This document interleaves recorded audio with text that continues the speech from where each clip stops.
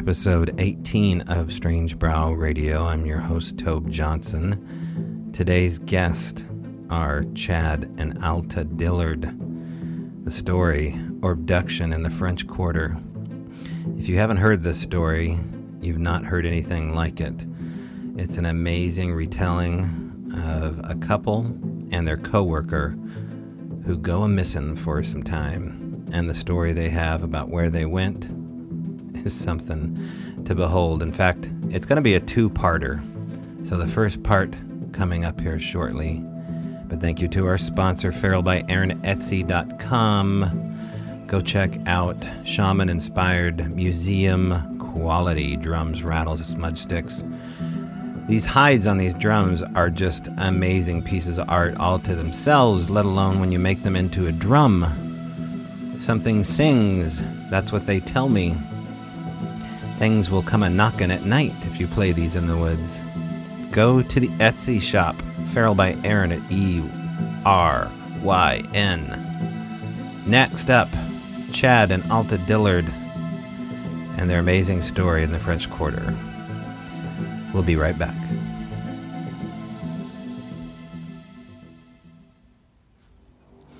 Chad and Alta Dillard and lived a quiet life before 1995, a somewhat normal life, one would say, but things got strange when they saw that first, what I would call mothership, hover above them in 1995.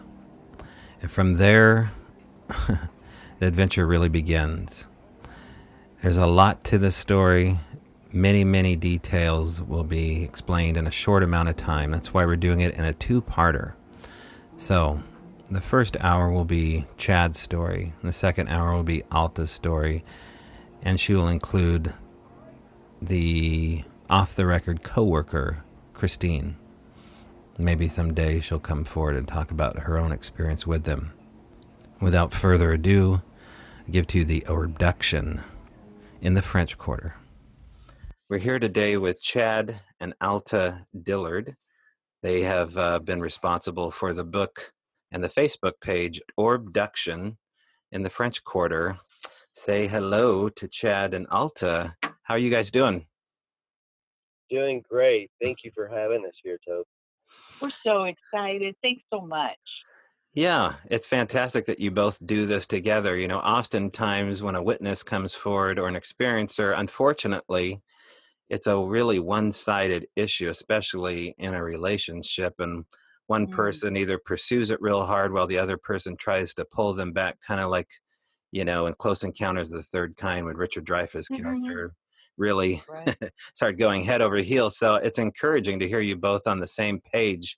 Now, the book that you both written, I imagine that you both had a hand in writing it together. Is that true?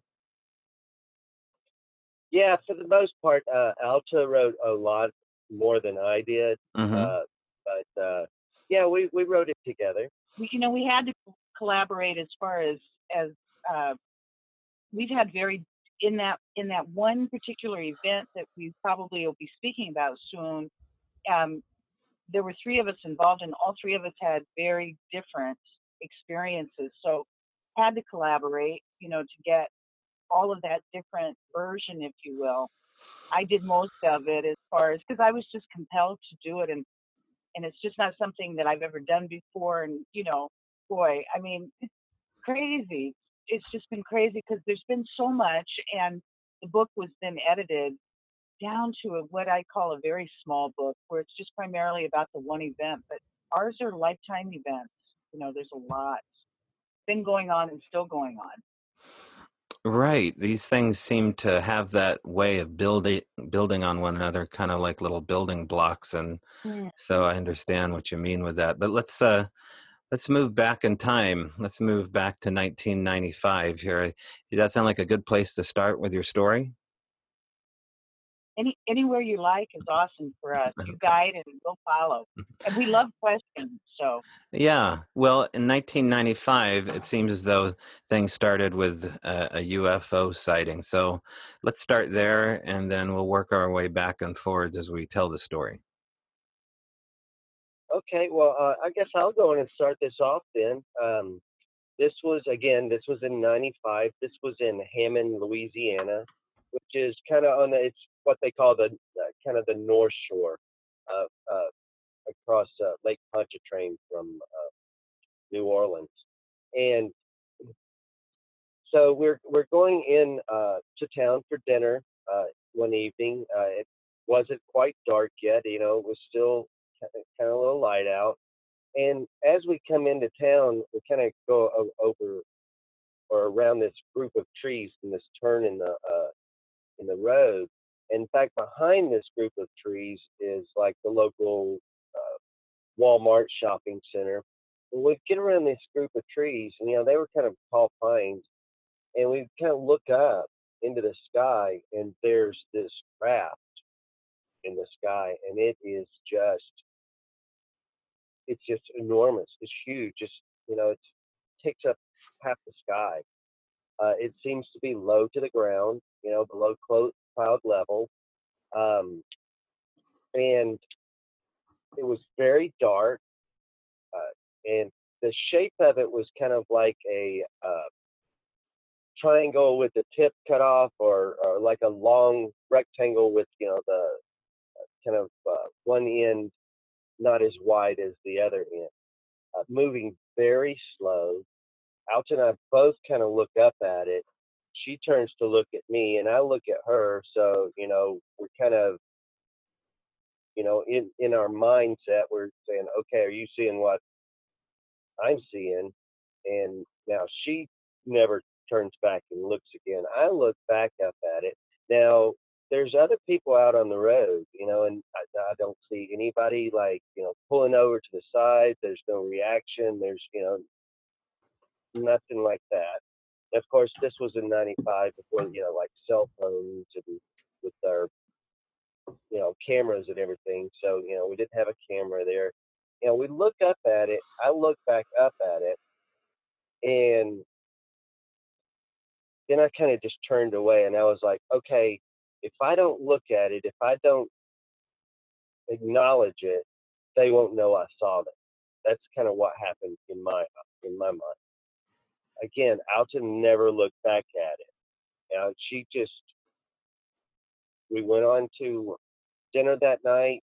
We didn't speak about it. We didn't talk about it. We got home. We didn't speak about it. We didn't talk about it. It was like, okay, if we don't talk about it, it didn't happen.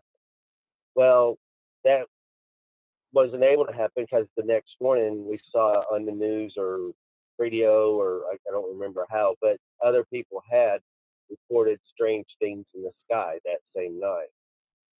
Um, I'll have Alta talk about it a little bit because the way she, reacted, it was like, okay, that didn't happen. That's not real. And if that would have been probably one of our only experience, we probably would have never spoke about it. We probably would have never talked about it. But then a few months later, we moved to the French Quarter, and things got really weird then. If I could interject real fast, though, just for the sake of the conversation, there's no doubt to me, this is my language, not Chad, that we were arranged, my word, arranged in 1990 by an unseen force. Others have put a lot of language to it. I don't use the same language. I just keep referring to high strangeness. But in that arrangement, we discovered within 24 hours that Chad's grandfather and I share the same first and last name. His grandfather's first name is Alton. Now I just put that out there, as I like to try to encourage people who hear us, that are kind enough to hear us. I like to say, what are the odds? What are the odds? And so that seemed to begin our connection without any doubt, high strangeness right from the jump. So when this happened in '95, I had already been so freaked out in the very beginning of just meeting Chad that seeing something in the sky that looked like it took up the sky was not something I could process, and I didn't. I absolutely went into shock. I turned my head away. The weirdest of behavior Boy, I wouldn't do it now. But that's certainly what happened to us when it first happened. So you remember looking at this giant craft, and your initial instinct for both of you really was to turn away and pretend it wasn't there. And looking at that there, was there, you speak about the synchronicity that's already in place with Chad's grandfather being named after you, Alta. Was there, looking back, was there any familiarity with this craft, as though it awoken something in you that was already within you, maybe forgotten, or was it just so shockingly new that that was your first instinct? Awesome question, and I have to say I honestly don't know how to answer, even this far into it. It's just, um, again, because our time seems short, again, just for reference, I was told by my mother that we had had an encounter, if you will. That's the only way I know how to describe it. She said when I'm about 6 months old, she's driving across the desert, and she claims I'm the only passenger in the car. This would have been the late 50s, and she claims that a small craft, UFO, metallic, came down out of the sky and stopped her on the highway or on the road. Now, that was not something I ever wanted to hear in my life. I had no interest. This is, I'm consistent with that. Whatever has been going on with me particularly has, I feel like, been so big maybe, or so strange with no answers, that when this happened to us in 95, all I can respond to is I just feel like I just completely shut down. I turned my head away. I jerked my head away. And I looked directly at Chad, begging Chad silently to tell me that whatever that was not there. I can say it a bit comical now, but in the experience. Yeah, and me too. I was like, okay, this can't be real. No. At the time, it was too big. Yeah, it was just, it's impossible. But describe. And I don't remember it moving. Describe too big to put it in perspective of something on scale. So let's say where the New Orleans Saints play, Saint Stadium, or whatever they call the stadium there. Is it something that size, that scale? Oh yeah, I believe so. It was so big. It seemed to take up the sky. Yeah, our view. It was just impossibly, big. He's always described it in the past. Again, when we've been asked, larger than the supersized Walmart parking lot and all of that surrounding area. And yet traffic remained completely unfazed by it all? Right. Yeah, there weren't like people pointing in the sky or pulling over or, freaking out, end of days kind of thing. But yeah, no, it was just like nothing was going on. And, it was just so huge. Yeah, now we'll get back to that. I think that's an interesting element as far as people not taking notice of things like that. Right. And of course, this is before everyone had a camera in their pocket. So yeah, how long did the sighting last? Well, just a few seconds. I mean, Alta never turned back. The traffic was moving. So, we weren't going to just pull over. It was kind of a major thoroughfare through the town that we lived in. So, we just kind of kept on going. And like, I never looked back at it after I looked back that second time. Of course, I was driving, and it was on the right-hand side of the road. So I had to, focus on driving also. And I mean, we went on to the restaurant. And we never spoke about it. Yeah, we never. It absolutely was a non-event, except it wasn't. So the next morning we learned that it was an event. It was something. Right. You had confirmation that you saw it, and so did others. Right. Okay. Nothing we wanted, I can assure you. We were trying to stay asleep. Okay, now let's go to the French Quarter. You're in Louisiana, the French Quarter, and you have a coworker. What exactly is it? Kristen or Christine that is your coworker? Right, we call her Christine in the book. Okay, Christine. And so you and your coworker experienced something after that. What year is this? Okay, well, we moved to the quarter shortly after our experience we just shared with you. That high strangeness, within no amount of time, we moved to the French Quarter. That would have been 1995. So we had every kind of insane, anomalous experiences happening. Um, I mean, numerous types of anomalous experiences happening to us almost from the moment we moved to the French Quarter. That again in 1995. Now you fast forward to the time you're asking us about, which was 1997.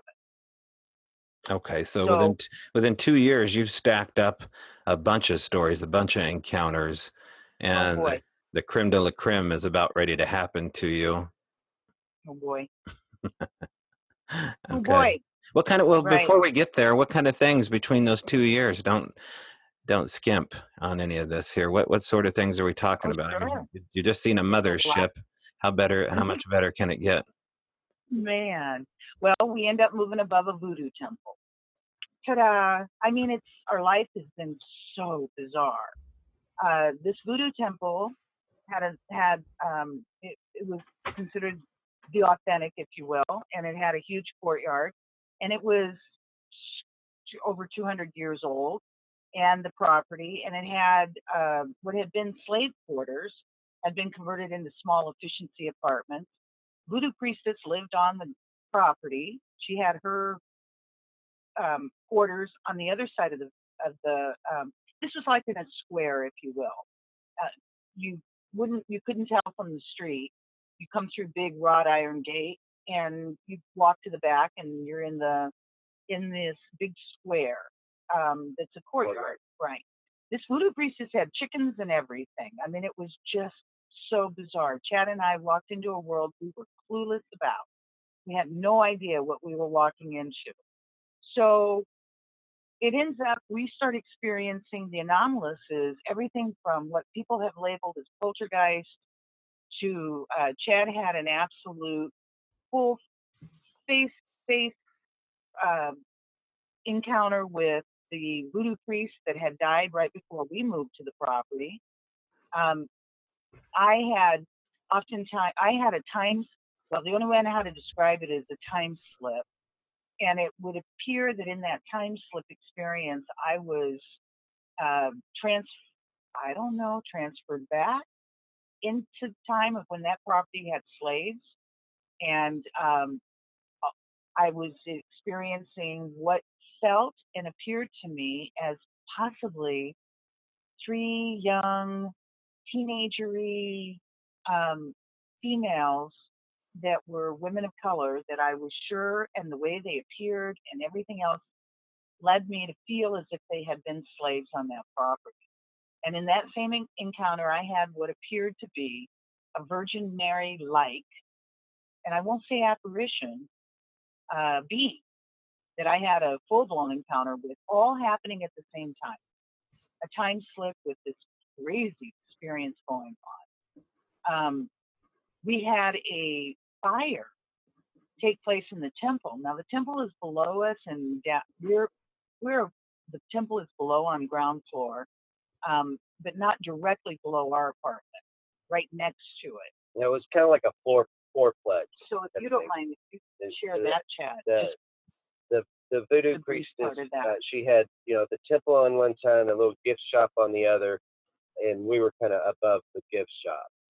So I wake up in the middle of the night, and Chad and I have never had children. So I'd like to point out we've had a crazy life, but we've never had children, just to give ourselves, I guess, the freedom to have a crazy life. Our babies have always been critters, everything from alligators to puppies.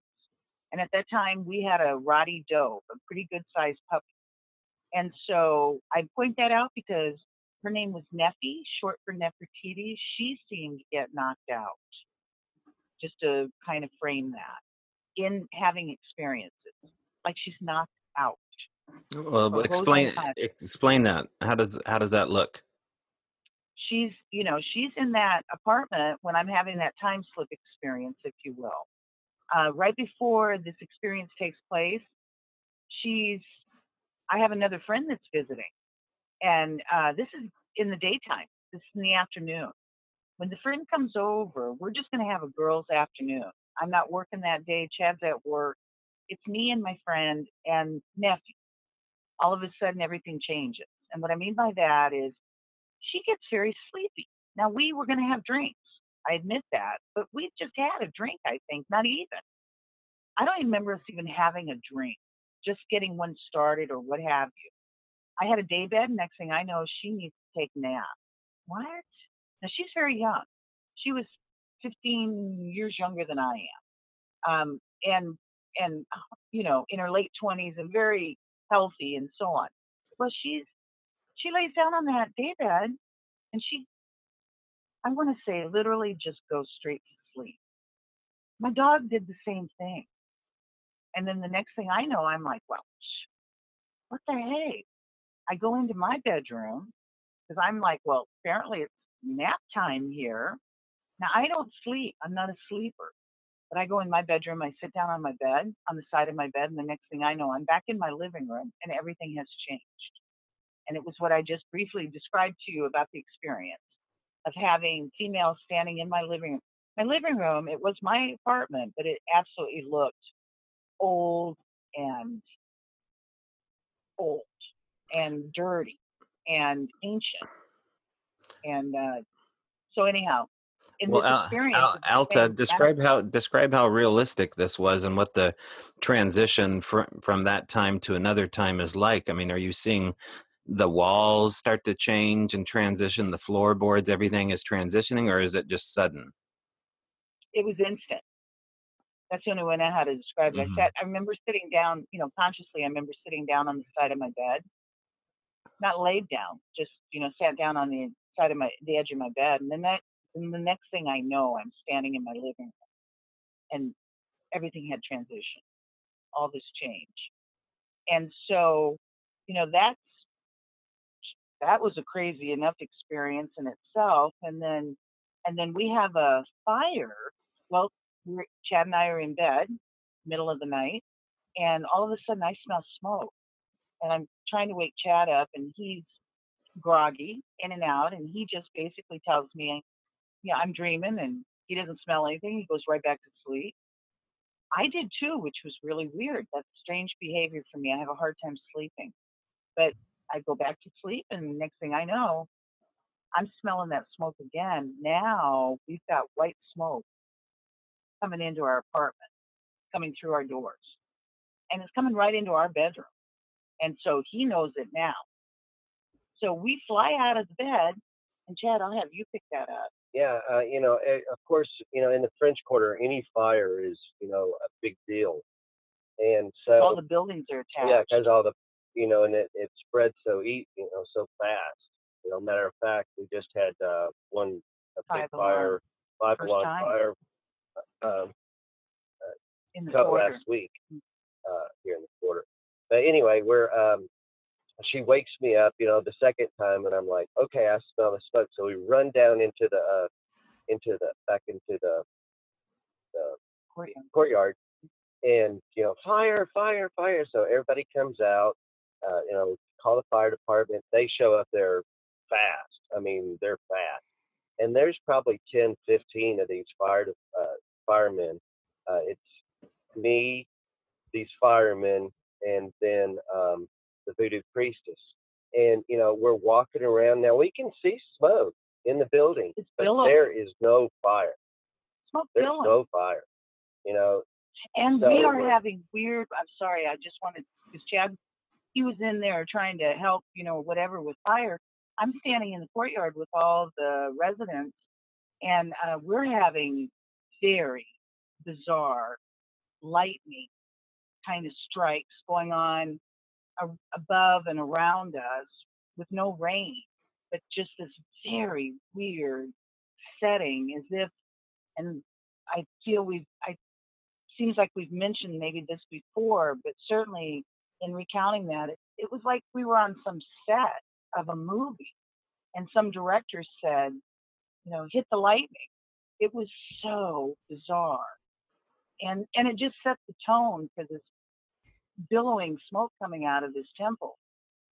So you all are in there. Yeah, so we're in there, and I mean, we're looking and looking and looking, and of course, she, she had all these little altars and different things set up, and she had one altar set up. It was like her wedding anniversary, and she had like this one altar set up for their wedding anniversary.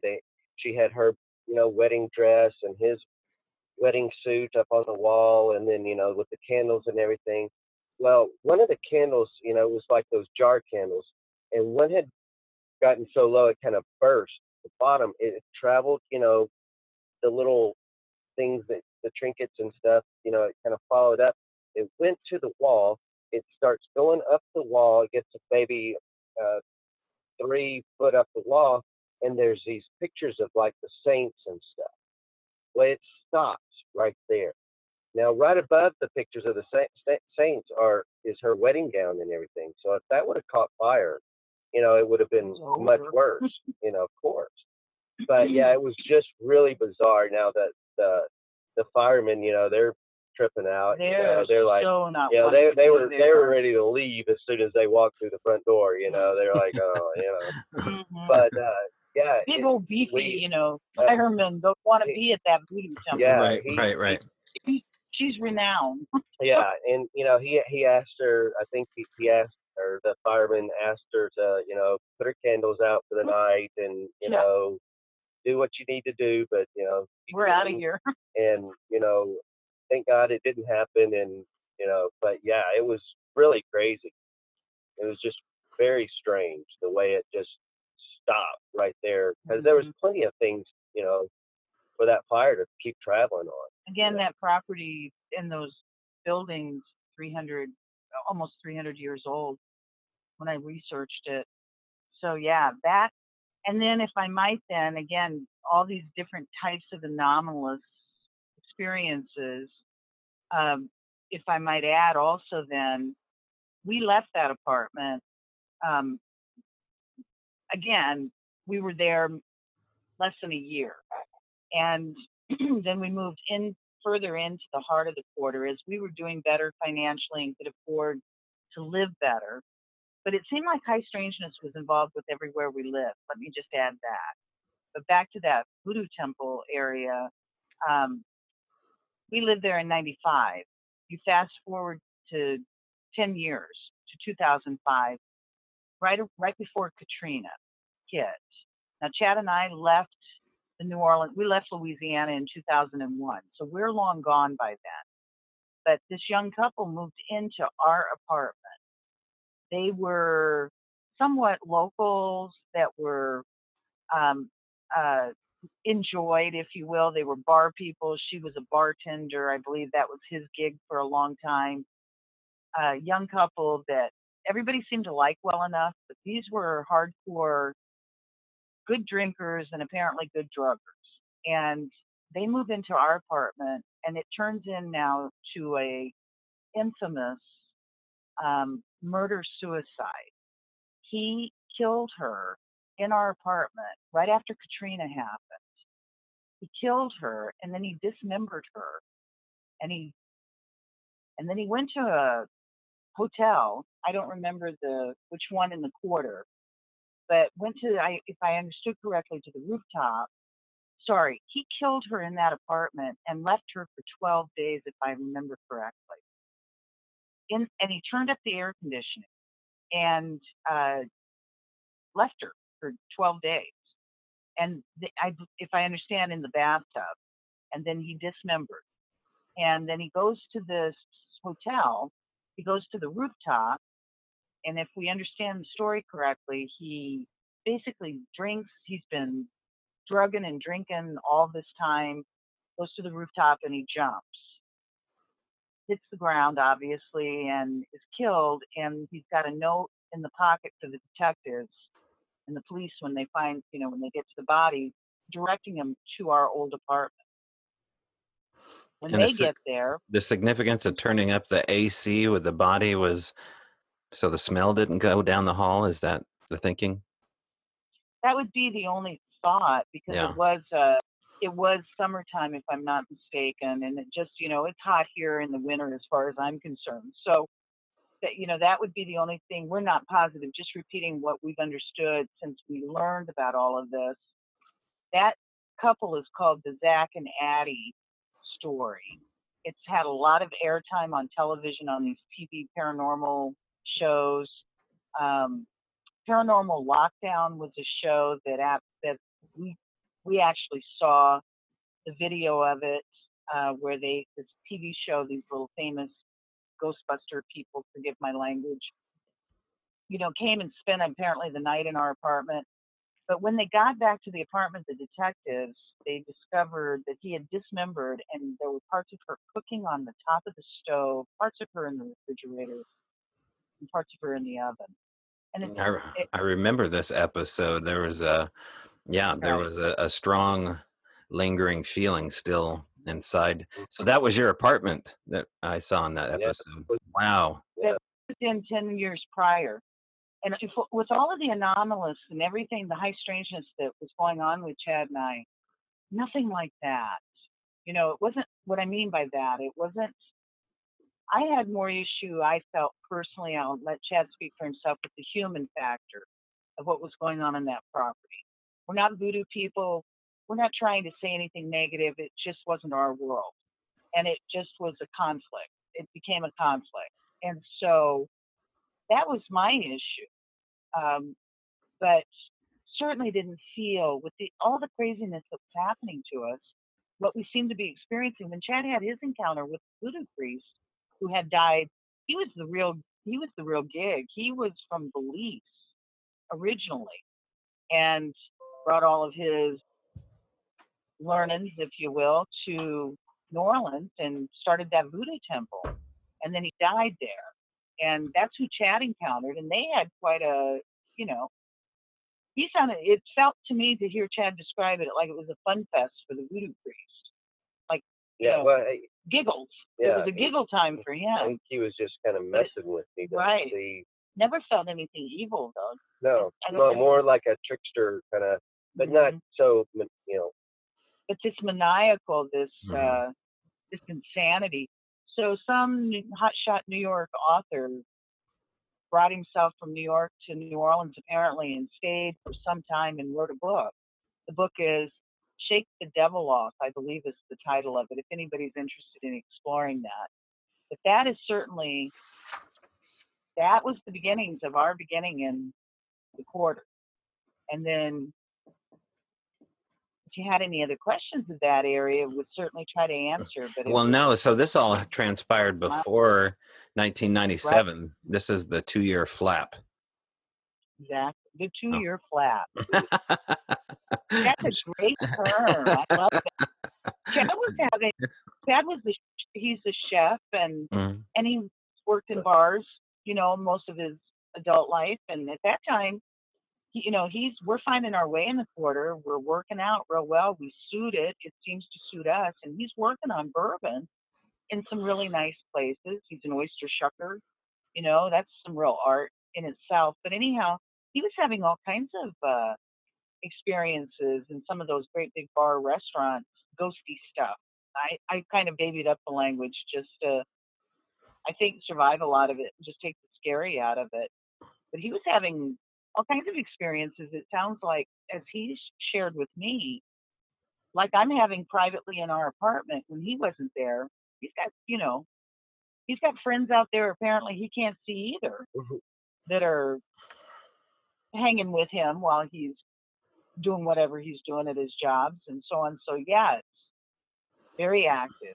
It didn't seem to be, it was a flap. Absolutely. Okay, so you described almost a hypnotic state of others around you. You described ghost. You described time slips of sorts. Fire without smoke. All sorts of clues that the French Quarter is super active, but something incredible starts to happen in the year 1997. So let's talk about that. So at this point now, I'm working in a shop that a family owned. They started the business in 1929. They are, I call them and refer to them as an exclusive reading salon. what I mean, again, it all walk of life would come there to get readings, but they started back in 1929, and my understanding is it wasn't even legal back then.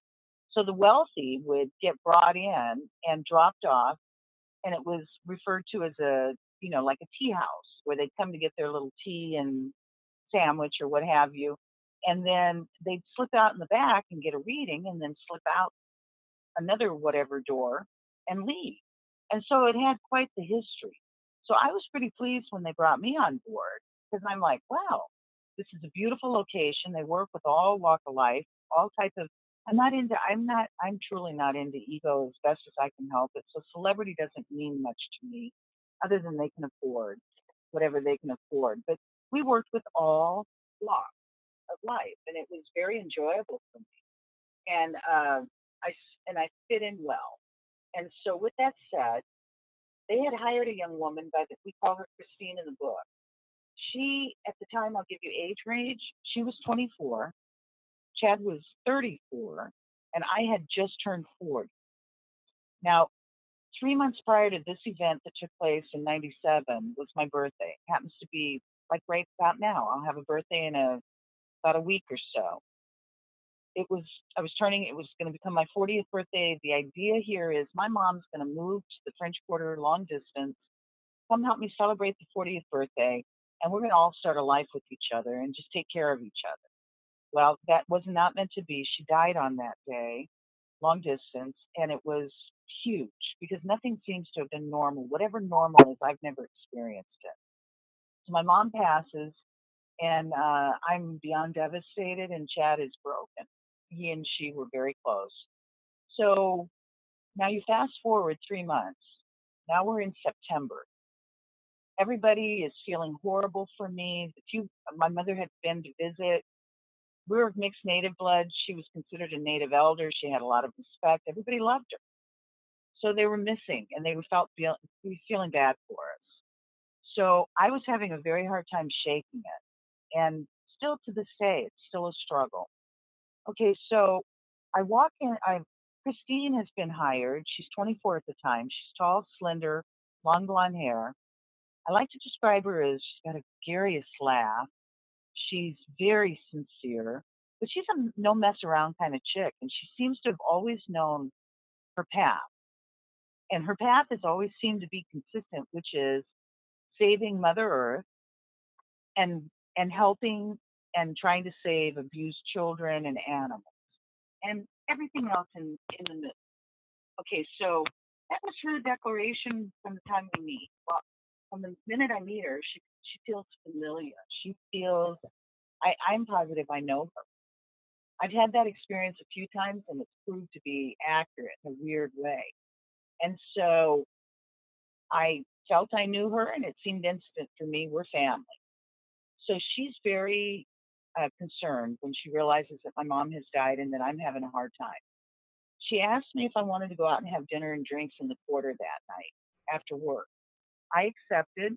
I tell her, let's call Chad. At that time, now we've moved from that infamous voodoo temple to this beautiful, like the kind of places you see on television. If you see anything nice about the French Quarter with the balconies and all of that, we move into this beautiful townhouse, kind of in the center or more centrally located in the quarter. So we're only a couple blocks away from the shop. So we walk. That's the objective. French Quarter is about 13 blocks square, I understand. Okay, so we're going to call Chad and have him come join us. He's all about it. He gets dressed and walks over and meets us. We step out of the shop. It's about 9:30 when she locks the doors. Christina's been hired to manage the shop, sell their beautiful items. They sell very expensive items from around the world, as well as several of us as readers that work for the shop. Her job's kind of to navigate all of that. So we step out of the shop, and the minute we all step out, I remember now, even though I work kind of in the world of metaphysics and what have you, I don't walk around and normally talk like that. I don't use a lot of, as others would call it, woo woo kind of language. But on this night when we stepped out of the shop, I remember real specifically indicating that the energy felt weird, that it felt off. Something was weird. Now, it was that powerful enough for me to say that out loud. I remember both of them acknowledging it as well. So it wasn't just me. And so then we start our journey, and we are going to start on Bourbon Street and work our way across the quarter. And we're going to be spontaneous. We have no plans. We'll do as we please. Christina at the time had never been married and had no children either. So we're all free birds. So it begins, we start off in this one spot. Our first location is this rather large 2 or 3 story. Chad's pointing 2 fingers. Well, it's I'm about three, to but have him take it over. You go ahead, Chad. yeah, it's 3-story, but like the restaurant was just the first, first floor and second floor. And So it's a this large is something place. that you've done before. This isn't, you guys have gone out before in the evening with friends and family. This is nothing new, right? This is something you've done many times, I would imagine. Right. That's right. Okay. And not only that, but this first location Chad worked at Yeah, when we Okay. first moved to the quarter. place So I used we're to work at. Yeah. right where he also had ghosty experiences. So we're real familiar with the owner and the management and what have you. We didn't live there, but we were absolutely familiar, and so that's where we're going to start. This place had a cabana. I call it like a cabana bar right off the street, and then you go through a breezeway into a big, beautiful courtyard, and that's a restaurant. And then you go up this beautiful wood. Is how I remember it. Swirly staircase to I call it, it looked to me like a disco. It had a Yeah. disco ball in the center. It's a club, with the balcony, and again, where all the tourism and everybody hangs. So it's great. It's big. That's the whole idea. Well, on this night, when we get there, you go ahead, Chad. Well, even when we before we even got there, it was like when we were walking down. I mean, we were walking down Bourbon Street, and it was like, Oh, where right. is everybody? Right. I mean, there was a few stragglers, like how she Few. calls them, but I mean, it was like Nobody. really weird. It was like we walked into the Twilight Zone. It was That's like, right. where is everybody? When Twilight. we get into when we get to this club, this bar restaurant that again I used to work at, we knew the band, we knew the bartenders. We go in and there's no band. They always had a live band in the front. There's only one guy there, and In he's the whole in the whole place. restaurant, bar, and everything. He's like the Right. manager. He's Just like one. send everybody home or whatever. I don't know. There's no patrons. We sat and talked to him. Now he was a Mardi Gras Indian, and so he takes us up and shows us his regalia. Which We is come weird. back down. Yeah, This is all weird story as well. yeah. We didn't even hang out because there was nothing going on. We're like, okay, well, we'll go find something, maybe a little more lively.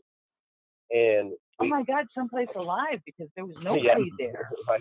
And And are- we weren't thinking nothing high strangeness, paranormal. Just where is everybody? This is weird. And you must have been questioning those around you, like, where is everybody? Were you guys, told that, yeah, this is odd, by other people? No, because there was Okay. nobody around. Okay. There was the one dude. He happened to be, well, Chad just went ahead and mentioned it. So let me just kind of frame that off to how weird this was. This guy happens to be this black guy that we had been very close to, but we hadn't seen in a long time. Well, he did happen to meet my mom. And as I mentioned earlier, we're of mixed native blood. Regalia. My mother and I were traditional dancers, growing up and very involved in that world. He knew this and was making it very clear to me how sad he was to learn that my mom had died. Oh, hey, I got my Mardi Gras regalia upstairs. You want to see it? And I'm like, what? Now, this guy is a Mardi Gras Indian. That's a huge thing for Louisiana. That's huge. And specifically New Orleans. I had no idea. Dad had no idea. We had no idea until all of a sudden he drops this on us on this weird night. Well, okay. It's all weird anyway. Let's go upstairs and we'll see this regalia. This is how I remember it. I remember going up into an empty, completely vacant, empty, dark dance club with a silver ball in the center of it, like an old disco ball. And his regalia, I remember it being red, like very red. And it seemed like it almost had a light on it. Now, I was so blown away. I was not taking it in. It was like, oh, this is weird. Because this is now reminding me about my mom who's just died. I have chosen to go out this night for the first time so that we can try to celebrate. We're trying to have some kind of celebration. This is taking me into a mental place I don't need to be. So that helped kind of just, let's get out of here. I'm, trying to say nicely to Chad, and well, I didn't have to say it to her because she's ready to go also. She'd never been there.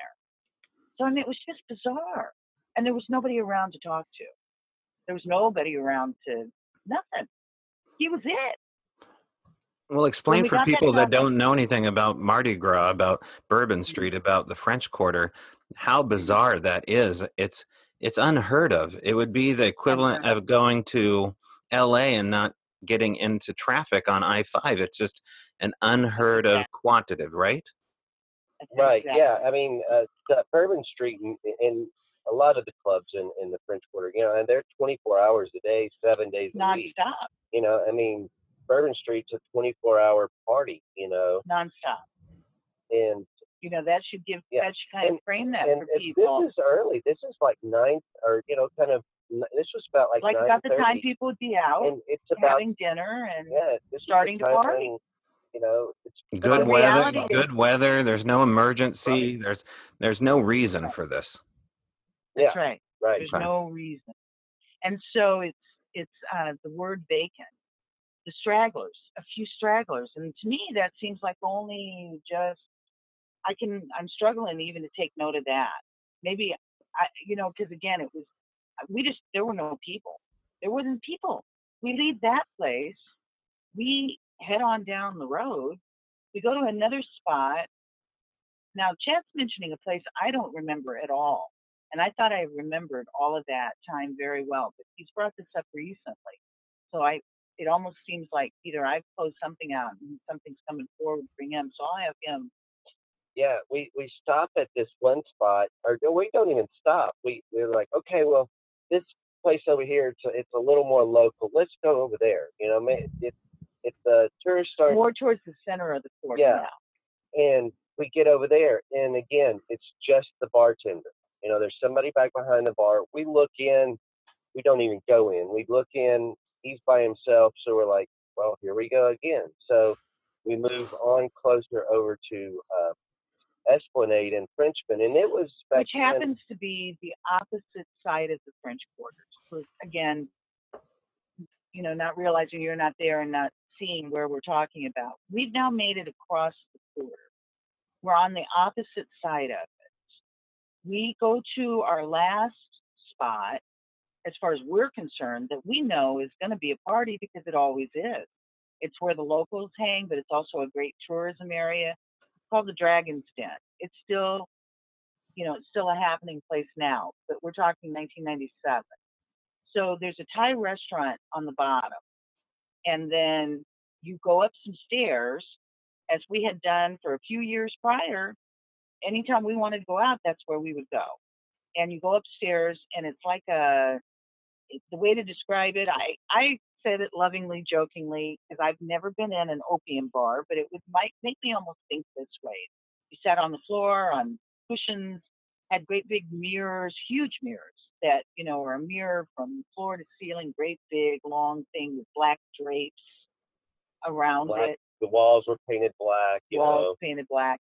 And then the band we were usually friends with. We always knew, or, it was always just a very comfortable place. It had a tiny balcony that everybody pile out on, and it was just fun. It was just very familiar. Not this night. So I gave you the backdrop just so you'd understand, not this night. The three of us go up those stairs. Now, for the first time that I ever remember, can't ever account for it in the past, the door is shut, and there's a sign on it, and they want a cover charge. That's just never happened. That door's never been closed. You just walk right in. You never had to pay a cover charge. Well, on this night, that's the way it rolled. So at this point now, I'm over it, and I'm starting to get pretty huffy and under our breath, but we pivot on the stairs, and we're grumbling all the way back down the stairs. Never had to do it before, not going to do it tonight. What is going on? Yeah, I tipped the band. Right. Yeah, right. We always tip the band. We get back out on the street. We have one more spot, and it's only because it's right there. All we have to do is walk a few feet, cross the street, the very small street, and the last spot called Checkpoint Charlie's. You go ahead, Chad. And this is it's a dive bar, Big very dive. dark, but they always had live music, and we get over there, and again, nobody in the place. Now this place, again, they've got a doorman. We've never seen a doorman at this dive before. Right, and again, there's nobody to doorman. I mean, it's closed. I blow past him because I can't believe he's standing there. I'll just take this part over for a second. I look inside. Well, you can imagine it's empty. It's empty. Now the doorman is this cute little blonde surfer-looking little boy that looks like he's about the same age as our cute blonde friend. So I'm thinking, nothing high strangeness, just, well, that's convenient. At least he's cute. And she's single. And he's got a big smile on his face. Right. I'm trying to find some party or peace someplace. So we see them, we leave those two standing there, conversing, seeming pretty happy with each other. I'm over it at this point. And I tell Chad as privately as I can, as we start walking away from them, there's a stoop about midway down the block. I go sit myself down on that stoop, grumbling to him, I'm so bored, I just want to go home. I mean, I'm feeling like I'm Dorothy and Oz right now, sounding like her even. I just want to go home. Well, I remember him agreeing with me. And then that's the last thing that we know collectively. The next thing I know, I'm sitting up, Indian style, on my daybed in my living room. And it's somewhere between 8 and 9 the next morning. And the sun is blaring through the window. And I didn't wake up. I like to point this out because it's very different. I didn't wake up. I came to. My eyes popped open, and I was rubbing my arms automatically, and I felt something in my upper arm that I never remembered being there before. And then it's just pure chaos from that moment forward. But that was that corner. Now, Chad, if I may, and then you take, of course, Toby, anywhere you'd like to take us. We love to share this, and we're so appreciative you're interested. Chad's had regression since that 97 event. Several years later, probably about 2002, 2003, somebody gave him regression, and he has an account of what happened from that corner forward. But if you hear this, take note that in Chad's account in that regression, I'm not in his story at all past the corner. In my memory, and I'm the only one out of the three, it would seem, that's been returned, whatever has happened to us, that has memory of the in-between. Nothing about coming off the street and nothing about being returned home. But I have a full-blown account of in-between. Our friend Christine, she has no memory of that corner. The last thing she remembers is she's on that street with us at that corner. But then the next thing she knows, it's somewhere between 3 and 4 in the morning, and she's now behind the steering wheel of her moving car. It's moving slowly. It hit a parked car. It knocked off her rear view mirror. And this is what she said jolted her to. I'll mention last that the car was in another section of the city from where she parked it earlier that day. So, I mean, it's just wide open. So much. Chad, you have some kind of hypnotic regression.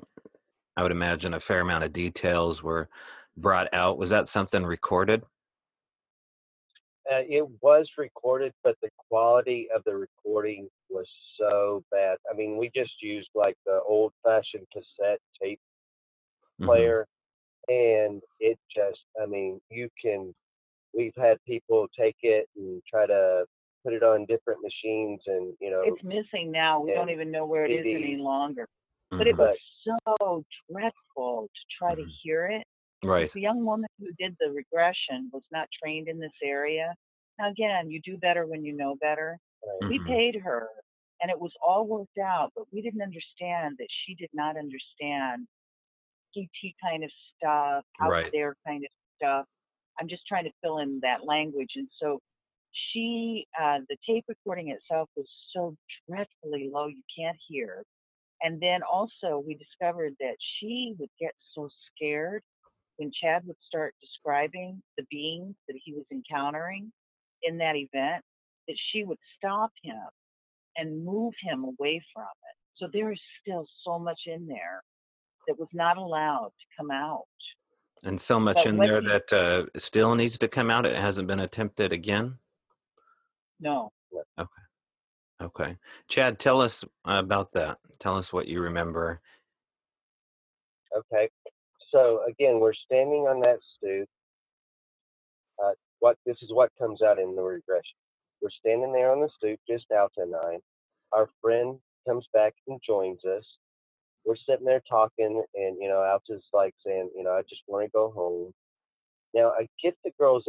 I see this light, very bright white light coming from kind of around the corner on what they call Frenchman Street.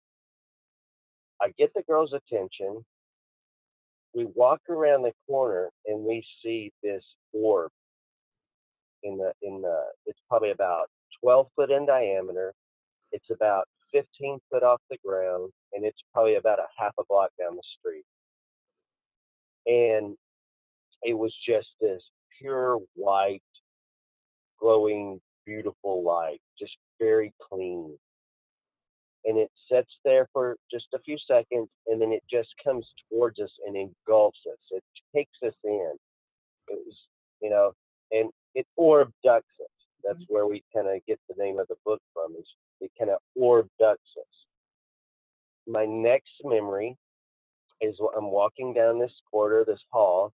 It's kind of gently turning to the right. The walls are very metallic looking, but no rivets, no bolts, no seams. Everything just seems to flow together as far as like the wall, the ceiling, and the floor. I'm following this little being, and he's probably about 3.5 foot tall, big bulbous head, uh, kind of a pale gray skin tone. Now he doesn't look like the one, the little grays that you see on TV. He kind of had substance to him. He was kind of dwarfish or like a small person. He kind of waddled when he walked. Now I only saw him from behind. I never saw his face or anything that I remember. He's wearing this like one piece jumpsuit, it's kind of skin tight, like a diver would wear, almost kind of like. To my left, kind of out of the corner of my eye, I could see a tall blonde female, walking beside me. Now, this does describe our friend that was with me, but I didn't turn to look to see if it was her, so I have no idea. My next memory is I'm in this room, and the room just seems infinite. It's huge. It's dark, dark, dark, but it just seems huge. And kind of off to the distance, to my left again, I see a tall blonde female laying on an examining table or like a metallic looking table. There's three beings around her, one on each side and like one behind her head, at her head. She never seemed to be in distress. She was nude, but her whole body from head to toe was kind of censored, like when they show body parts on regular TV, they Mhm. kind of blur everything out. And that's these beings around her were probably 7 to 8 foot tall, very buggish, praying mantis kind of looking, big eyes, their mouth closer to like, their chin area. Their arms were like folded, kind of like a praying mantis. But they were wearing these cloaks, almost kind of like a Grim Reaper without the hoodie. It's kind of like big black cloaks. Uh, and again, she never seemed to be in distress, but I focused my attention back to my immediate.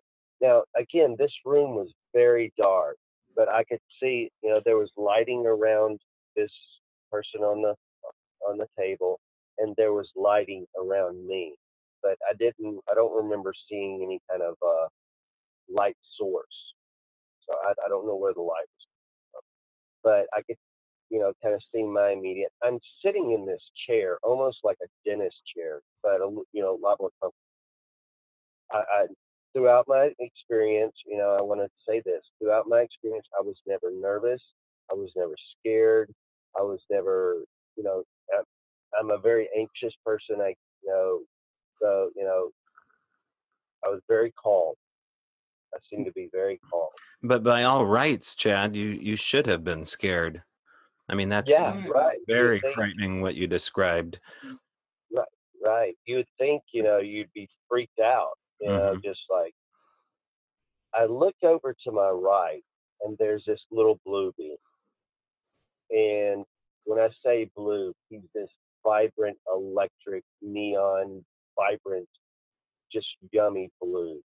Now he looks a lot like the grays that you see on TV. Big almond-shaped eyes, small slit-for mouth. Big head, tiny. He was 3.5, 4 foot tall. Very thin, very very thin. 4 digits on each hand. Don't remember about the feet. Um, but his his aura, his presence was that of like a shaman slash scientist slash professor, just this ancient knowledge and wisdom, and you know, but also the holistic, shamanistic, and the scientist kind of combined, kind of Now, how are you picking up this information? all in my mind. Hmm. This is all in my mind. He goes over and he picks up this box and he has it in his right hand. He takes his left hand and he puts it into the side of the box. And when he pulls his hand out, there's this like little blobby kind of substance. It kind of looks like that slime now, that translucent slime that the kids play with, but it was kind of free floating above his hand. It was kind of undulating and moving around, kind of blobbish looking. It was blue like him. It had like little um, metal, glittery, flaky looking stuff in it. Now, I don't even remember him setting the box down, but all of a sudden he takes his right hand. Again, he only has 4 digits. He takes his two middle fingers up, and almost kind of like a peace sign, or in his outer fingers folded in towards his palm. Kind of like you see, depictions of Christ or Buddha, in this Right, month. right, right. Yeah. When he does this, this substance starts spinning, and it's going faster and faster and faster, like a top spinning.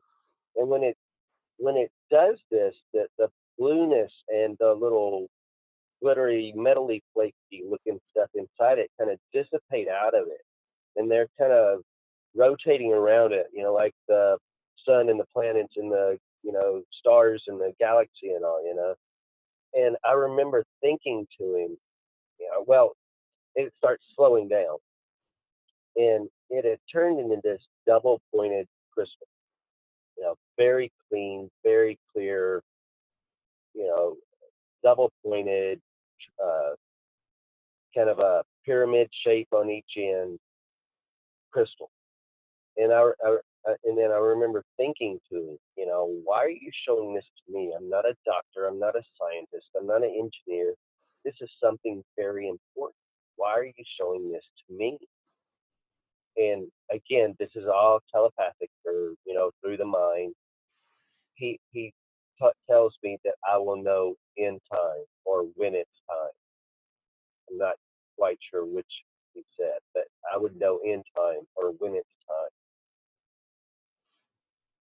My next memory is I'm in this other room. There's only 3 walls, 2 that are very straight, one that's kind of concave. And again, the walls are very metallic. Not a very big room, probably the size of an average, living room or whatever. And I guess the longest wall, the wall that was concave, was about 15 foot long, and the others maybe 10, 11 foot long.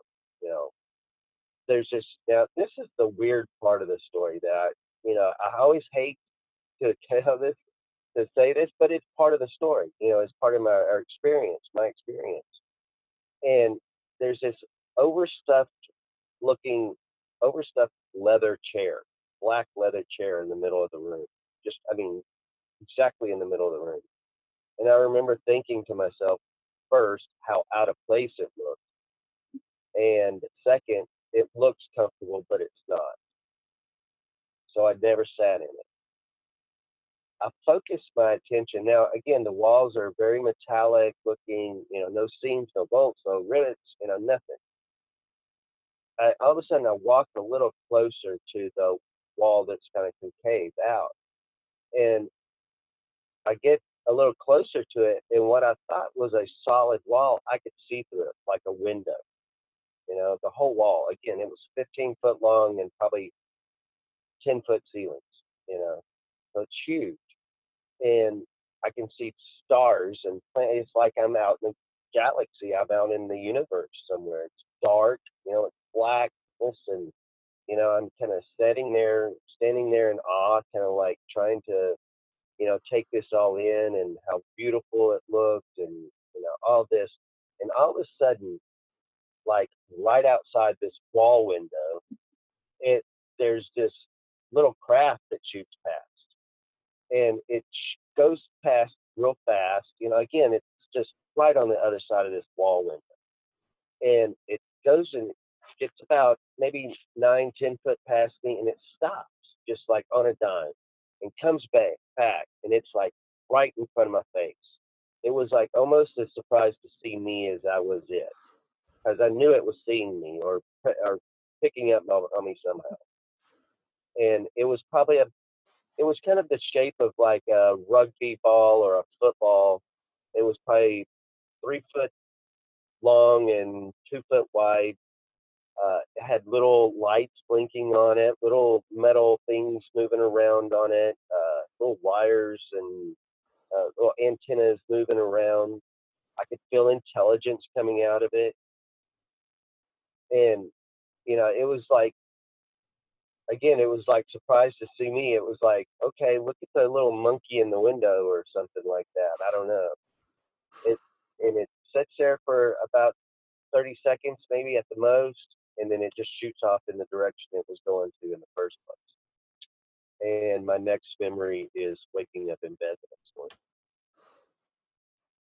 At that port window there that you just described, are there beings around you at all trying to educate you on what you're looking at? What's the scene like there? No, I'm in the room by myself. Mm-hmm. It was almost felt like I was in a waiting room. Mm-hmm. Kind of like the waiting room in a hospital or something, or I don't know. Just Mm-hmm. if I was totally by myself, nothing, no other beings or Mm-hmm. anything that I can remember. Were your senses alive enough to remember things like temperature and smell? Were you picking up on anything other than just sight? No, yeah, I don't remember any smells or yeah, no, Were or you? temperature. I don't Yeah, remember. and I felt comfortable. you were clothed? Yes. Okay, all right. So you don't remember any procedures or anything like that being done on you? No, I don't remember any kind of anything like that. With the praying mantis type, you said they were wearing cloaks without hoods. Describe what they look like, as far as you said they were pretty tall. They seem to have insect praying mantis type qualities. Were they green? Were they yellow? What'd they look like? Kind of like a green gray almost. Mm-hmm. And now again, they were kind of off in the distance. I didn't see them. They were probably a good 30 foot away from me. So this is a large craft, very large. Yeah. Like I said, so that big room, it just seemed infinite. Again, it was so dark I couldn't see the walls, Mm-hmm. but it just seemed huge. You know, it Mm-hmm. just seemed like a big, almost like a warehouse size or a, you know, something huge. You know, uh, Mm-hmm. and their their heads were, you know, very, again, kind of that triangle shape, kind of, Mm-hmm. you know, bulbous, but you know, kind of a point, you know, to their Mm-hmm. bottom, you know, the jaw area. uh, Their mouths very close to their jaw. Uh, Mm-hmm. big eyes, And and with again, the their arms were kind of crooked. with the blondes, you know, the Nordic type looking entities there, what did their facial features look like? Did you get a chance to see the one laying on the table at all? Was it too far away? Right, right, and the whole head, the whole body was was uh, censored. You know, it was like blurred out. It was blurry. I couldn't really see who or what or anything like that. It was blurred But I out. could tell. I Well, could, describe what you mean by blurry. like, you know, kind of like when you watch a TV and they blur like body parts out. You know, like on regular TV. You know, Mm-hmm. or I don't know if you've ever watched Naked and Afraid or something like that. You know, they blur Right. out the body Right. parts and stuff. Right. Yeah, Right. Right. right. So was Yeah, that done digitally? I mean, did it seem like it was a digital filter in front of them? Is that the best way to say it? Like a blurry digital filter would be like on Naked and Afraid, just like the little bars in front of their privates. right, Okay, right. weird. Okay, I mean, Well, it was from head to toe. You know, okay, the whole body was blurred like okay. So the whole body. Okay, that's still very strange. I wonder why they Mhm. didn't let you see that image, that. Right. or if that was even the case. Okay, so after you look through this viewing port, there you see what looks like the star system that you're in outer space. Can you see things that you recognize? Can you see Earth? Can you see planets, Mars, the sun? Or is it just so vast and different that you don't recognize anything? Right. Yeah. I mean, everything seemed tiny. It didn't seem Hmm. like we were close to any like planets or anything Hmm. like that that I can remember.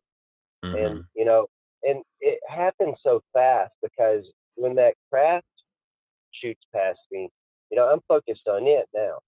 You know, so I didn't really have a lot of chance to, you know, kind of explore and go, well, that looks like that, or that looks like that. You know, I don't remember colors or anything like that as far as like being able to see a planet or something close Hmm. enough to see, you know, the color of the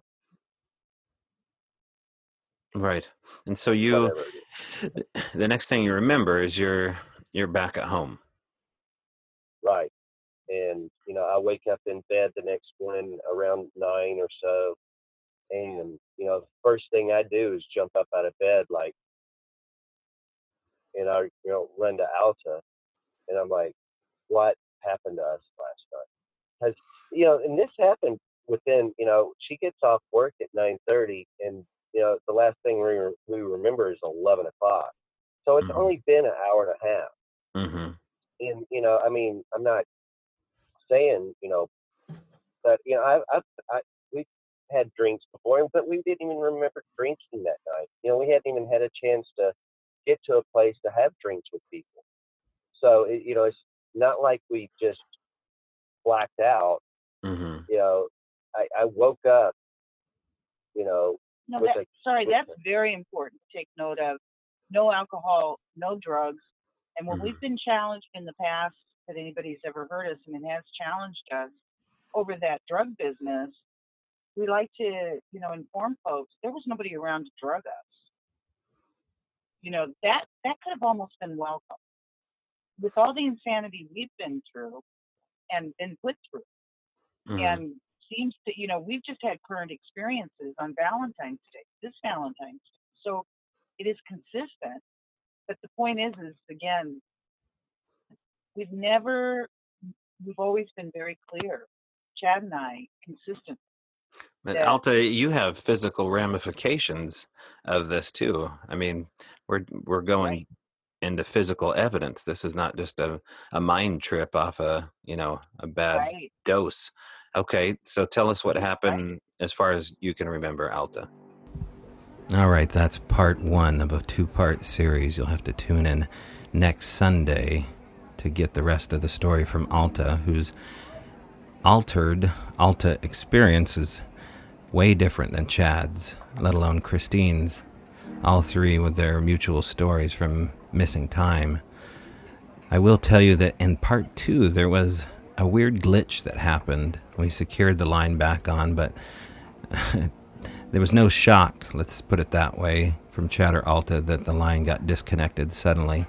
So, Gremlins either got in the computer or not, but we soldiered on and preserved the rest of the second part of the interview, so look forward to that. All right, thanks again for joining us for Strange Brow Radio. If you would like to be a guest on the show, get in touch with me at the Facebook page, the website, all under the name Strange Brow Radio. You can go to strangebrow.com, strangebrowradio@gmail.com. There's a Facebook page. Check out the weirdness at the Facebook page, Owl Moon Lab, like Hoot Owl, Moon Lab. Some major weirdness going on in Cottage Grove, Oregon. Also, we got some live events coming up. Go to strangebrow.com. Get in touch with me, strangebrowradio@gmail.com. Let me know what you're thinking, if you'd like to be a guest, or if there's any topics you'd like to discuss. I'm in a new lair up here in the bowels of my studio. I'll talk to you more about that down the road. Thanks for tuning in, and as always, we'll see you in the trees.